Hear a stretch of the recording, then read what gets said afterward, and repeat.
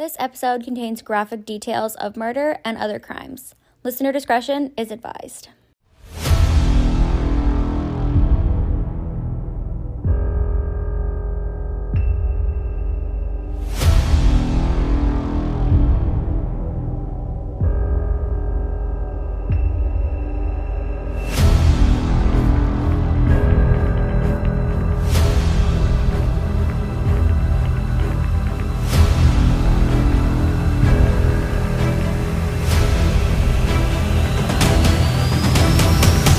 Hello everyone, and welcome back to Not Always Polite. I hope you guys had a great week so far.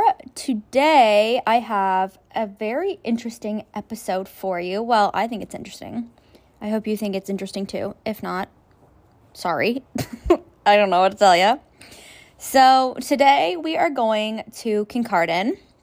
Kincardine is about 45 minutes to an hour from where I grew up. I used to play soccer in Kincardine all the time. So, hey, Kincardine. Shout out to y'all.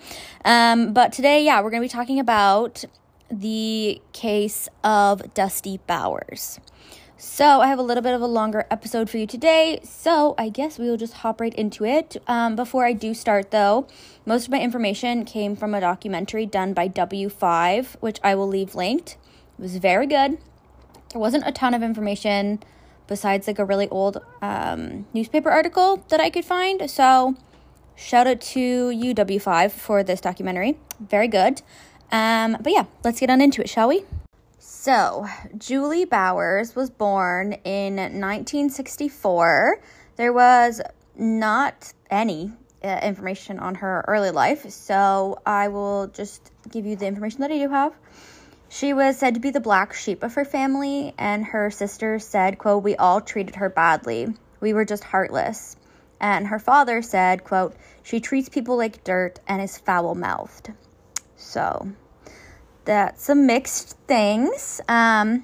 Julie had at least one twin brother, one older brother, and her sister Lynn. So big family. And they lived in Kincardine. At the time, Kincardine had about 6,000 people, so I would say it's like a small town. Yeah, small town, I think would be fair. So the case takes place in 1998 when Julie was 24 years old. She went into the bank with her 2-year-old son, Ben, and left Dusty. So his name was Dustin, but they call him Dusty, so I'm going to refer to him as Dusty. He was sleeping in the backseat of the car. Now, obviously, you wouldn't do this now, but 1988 was a different time, so she just left Dusty sleeping in the back seat. She left him in the car, and they waited in line for her favorite bank teller. She was the favorite teller because she would give the kids balloons. So the teller gave them 2 balloons, one to take back for Dusty, but when she got back to the car, Dusty was gone. So Julie starts screaming and yelling for someone to call 911 because someone had stolen her baby. So the first police officer on scene was Detective Dave Quinn. He actually wasn't even working that day, but he was in dropping off some paperwork or something, and he was able to get there on foot. He just grabbed a radio and ran over there within minutes. So he gets there and he notices that the car seat, the straps are buckled up and the car was unlocked. Now, it didn't say if Julie had unlocked the car when she got there or if she had left it unlocked, but Detective Quinn thinks it's weird because if someone stole the baby, why would they take the time to buckle his car seat up, Which I agree, that is weird. Oh, and I don't think I said this, but at this time, Dusty is 11 months old. So he's 1 month away from turning a year. So this was on January 14th. So the next day, on January 15th, Julie goes into the police station for an update, and she sees Detective Quinn. She says that she had a dream that he was out in the snow near some trees. Quote, "If I saw the place, I think I would recognize the place." So at this time, Dusty had been missing for 25 hours, and Detective Quinn takes Julie with his partner to drive around to see if she could find the place that she saw in her dream. So they start driving out of Kincardine. They go away from the downtown, past the hospital, out a side road and back to the highway known locally as the B line. They pass McConnell Line, and she tells him to turn around and go back. At this time, Detective Quinn sees footprints going off into a wooded area, and he gets out of the car. Julie follows him out and walks towards the footsteps. She looks into the woods and starts screaming that she can see him. She sees her son laying in the snow. Detective Quinn prevents her from running into the woods, I'm assuming to preserve the crime scene, and he escorts her back to the cop car, and he puts her in the back so that she doesn't, run in there and stomp all over everything. So Detective Quinn turns around and heads back over, and he can see a blue snowsuit lying in the snow. He was covered with a small layer of snow, and he had tears frozen to his little face. He had a pale blue toque that had fallen over his eyes. At this time, the crime scene investigators are called, and they arrive and take pictures and evidence. This takes about an hour. An hour later, the crime scene guy picks up the baby and brings him over to the detective. Detective Quinn says in the W5 documentary that he took an emergency blanket out of his car and he laid Dusty on it.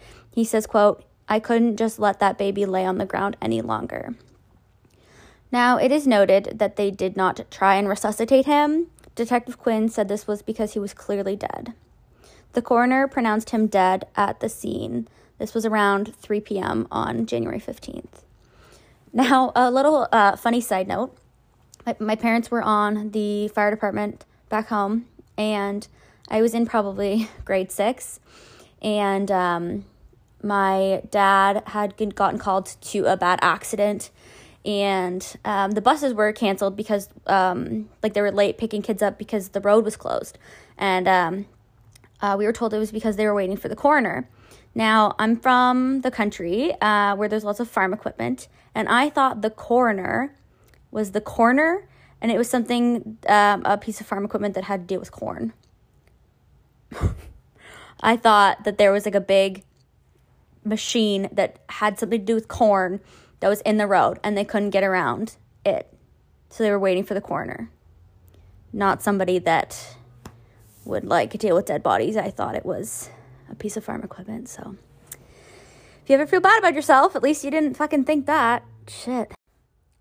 So at this time, Julie was charged with first-degree murder. The Crown Attorney, Brian Farmer, he actually is currently a lawyer practicing in London, which I thought was cool. But he announced the news to the community because they were all out searching for this baby. So basically the whole town thought she was guilty. They're like, yep, she did it. It was Julie. So yeah, she was arrested and charged with first-degree murder. She was released on bail, and her charges were eventually reduced to second-degree murder. Fast forwarding about 2 years, on January 17th, 1990, her trial begins. It was moved to Toronto so that she had a better shot at a fair trial because of the rumors that were swirling around back home. And her lawyer was a pretty famous, famous, I guess, lawyer, Jack Finkowski. The prosecutor was Brian Farmer, the guy I mentioned earlier. He actually says that it was the most traumatic case he had ever worked on, and he still sees Dusty's eyes every single day, which is really sad. So, the trial begins, and on the first day, Brian Farmer outlines his case to the jury. Basically, their whole thing was, how else could she have led the police to his body if she didn't do it? Which, yeah, I get that. But they had no idea on the motive, on why she did it. So one of the main points of contention, I guess, in this case is the autopsy. So the autopsy was done by Dr. Charles Smith. He ended up being one of the most disgraced pathologists in Canadian history. But at the time, he was considered a medical god. He worked as a pediatric pathologist at Sick Kids in Toronto, and he was going to testify that Julie left Dusty in the snow before she reported him missing. Basically putting her guilty, making her look guilty. But there was no motive and no physical evidence, so his testimony was really important for the for the Crown, the prosecution. He told the jury that parts of Dusty were frozen solid. In his medical opinion, he had been left out in the cold for 27 hours. That puts Dusty out there for 1 hour before she reported him missing. The timeline that he presented to the jury was that the baby was abandoned around 12 p.m., he was reported missing at 1 p.m., and they found him at 3 p.m. the following day, which fit the police's theory perfectly, which, great, case closed, Julie's guilty, done. But there is a problem. Before the trial, Dr. Smith offered 2 other timelines before coming up with the one that fit the Crown's theory perfectly. The first theory was that he was left there around 4 p.m. on the 14th, and another was that he was left there at 7 p.m. before deciding that he was left there at 12. The defense had a field day with this. They destroyed his credibility, which he eventually did for himself. But Brian Farmer stated that this had a profound impact on the jury, which, yeah, if this guy's making shit up, I wouldn't believe him either. So just a little bit about Dr. Smith. He had a long history of tailoring his theories to fit the Crown's theories. In 2005, 45 of his child autopsies were reviewed in a provincial inquiry. The findings were that Dr. Smith made questionable conclusions in 20 cases, and as of 2019, 5 convictions that he testified on were overturned due to his findings. So, although at the time he was a medical god, knew he was not, he was lying. But yeah, so that's Dr. Smith. That was the first strike, basically, against the prosecution. And as if that wasn't bad enough, the defense brought in Dr. Janice Opovan. I'm going to pronounce that wrong. But basically, she told the jury that Julie could not have been responsible for the death of her son. So Dr. Janice is a pediatric pathologist from Minnesota, and she was flown in by the defense to testify.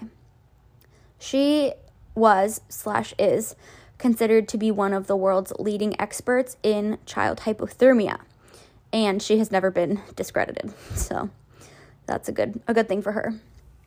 She said that given the duration that he was supposedly outside, his body was not as damaged as it should have been. This goes directly against Dr. Smith's testimony that he was frozen solid. She said that if he was left out as long as police say he was, that yes, he would have been frozen solid, but his tissues say otherwise. Basically, all that was shown on Dusty's body was that he had an injury from the cold on his cheek, and he did have some effects on his vocal cords, like effects from the cold, but there was no tissue or organ damage that you would see if he was frozen solid. Now, hold on to your butts because things are getting real. The biggest bombshell that she dropped was something that I did not see coming. Now, remember how I said earlier that Detective Quinn said that he was sure that Dusty was dead and a coroner pronounced him dead at the scene? Well, this doctor thinks otherwise. She says the most likely timeline puts Dusty dying while he was in the body bag being transferred to Toronto for his autopsy. So she says that they should have started resuscitation immediately. In a case of hypothermia, they should not be pronounced dead until they are warm. She says that the rule is they are not dead until they are warm and dead, which I have heard before. I'm not sure where I've heard that, but I have heard that before. So not only was no attempt made to resuscitate Dusty, but he was left on the side of the road for more than 3 hours while they did the crime scene investigation. And then he spent 3 more hours in a body bag being transported to the morgue in Toronto. Another lawyer working on Julie's defense team says that the police and the OPP handled the case horribly. She says they didn't investigate anything and they basically had tunnel vision focused on Julie. There are 5 footprints found near the body, and the police did not measure the depth of the prints, the distance between them, or anything like that to identify if Julie had made the prints or not. Because it could have been, maybe she wears like a size 8 women's shoe, and the prints were like a size 10 men's. That would very clearly say that Julie didn't do it, or she was wearing other shoes, but that's not really possible because of the timeline. But anyways, they didn't look into any of that. They also did not secure her car properly, so they left it out in the cold. So by the time they went to dust for prints, they had been destroyed by the weather. Cool. So if somebody had gone in and opened the door to take Dusty out, they wouldn't have been able to see that. The worst part for me is that his clothes were never sent for forensic analysis. So obviously he was 11 months old. He can't fucking walk. So if somebody kidnapped him, they didn't take his car seat, so they would have had to carry him. So more than likely their DNA would be on his snowsuit, and they didn't do that. And maybe they wouldn't have been able to tell because it did snow on him, but who knows, because it was never sent off. The police also did not look into a mystery man that was seen in the area. He was seen carrying a child wearing clothes that matched Dusty's description around the same time that Julie was in the area. The man or his vehicle were never located, although a witness was able to give a brief description of them. Julie's defense team also made the decision to put Julie herself on the stand. She says that she did not lead police to his body, but simply asked them to extend their search past the town limits. She went along with the detective, and they gave her the choice to start by going left or right, and she chose right. According to Julie, over a 20-minute span, her and Detective Quinn and his partner drove up and down the side roads in the area until they found his body. So, I'm sure you're thinking what I was. If Julie didn't do it, then who did? It seems like she's a pretty likely suspect, but the defense claims that it was Julie's own twin brother, John, her sister-in-law, Helen, and her older brother, Alan, that covered it up. The motive for their alleged involvement is that there had been another occasion that Julie had left the kids in the car unattended, and her brother, John, and his wife didn't like that. They felt that it was unsafe, which, yeah, it probably was.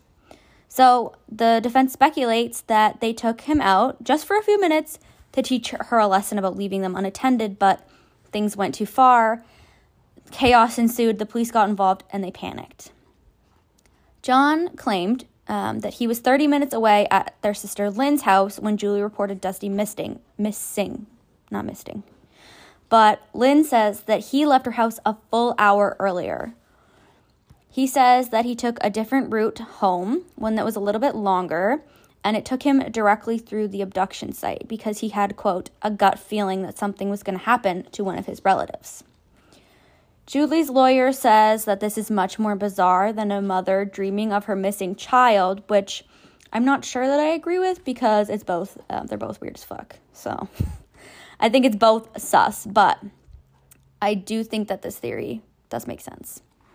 Helen, her sister-in-law, also insisted that Julie tell the police about the dream. She wasn't even going to say anything because she didn't think it was relevant. But Helen was like, no, tell them about the dream. So that kind of put the target on Julie's back, taking it off Helen's.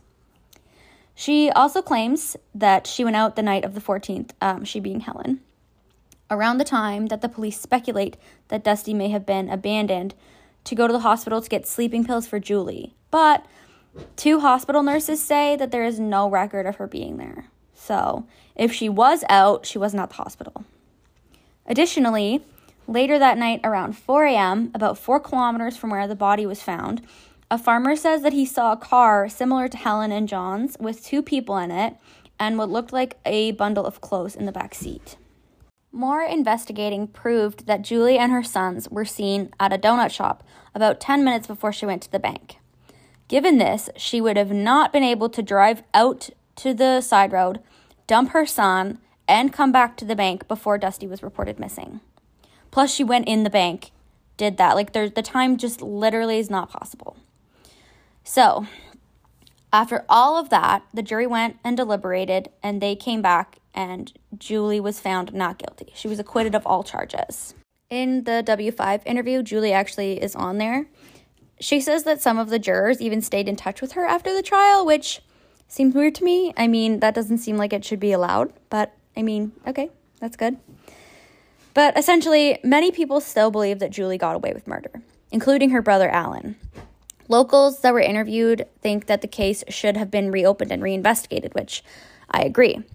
There was a 5-month review done in September of 1990, and it concluded that, quote, No further information of probative value has come to the attention of the investigators, and the case was closed. And it's widely discussed that there's no evidence that the police followed up on any of the defense's claims or investigated it at all. To this day, Detective Quinn does think Julie is guilty and that she got away with murder. In that same documentary I watched, her lawyer, Brian, says that he doesn't quite believe that she was ever guilty. He thinks that the jury, based on the evidence and testimony, were validated in their decision. So after the documentary, the police did reopen the case and are going to perform a full review on it, and a tip line was even created to help get answers in the case. So there is a person out there, potentially still alive, who left Dusty out in the snow. So if you or anyone you know has any information, please contact the Dusty Bowers OPP hotline. It's 705-716-4685. And just to kind of debrief, I know that was a lot of information. When I first started researching this case, I definitely thought Julie did it. I was like, no, yeah, she's sus as hell. You took the police to where your fucking kid's body was. Obviously you did it. But the more I read into it, the more, like, Detective Quinn could have been making this shit up. How, like, it's he said, she said, honestly. And unless someone else confesses, we probably will never know who left Dusty out there that day. So definitely let me know what you guys think on Instagram. I'd really love to hear your opinions on this. My Instagram is notalwayspolite. And don't forget to leave me a review wherever you're listening. Spotify, Apple Podcasts, you can leave reviews now. Oh, and if my grandma's listening, my mom just showed my grandma how to listen. So if you're listening, Grandma, hi. How are you? I'm so glad she helped you figure this out. But yeah, thank you guys so much for listening. I hope you guys have a great rest of your day, a great rest of your week, and I will catch you guys next week. Bye.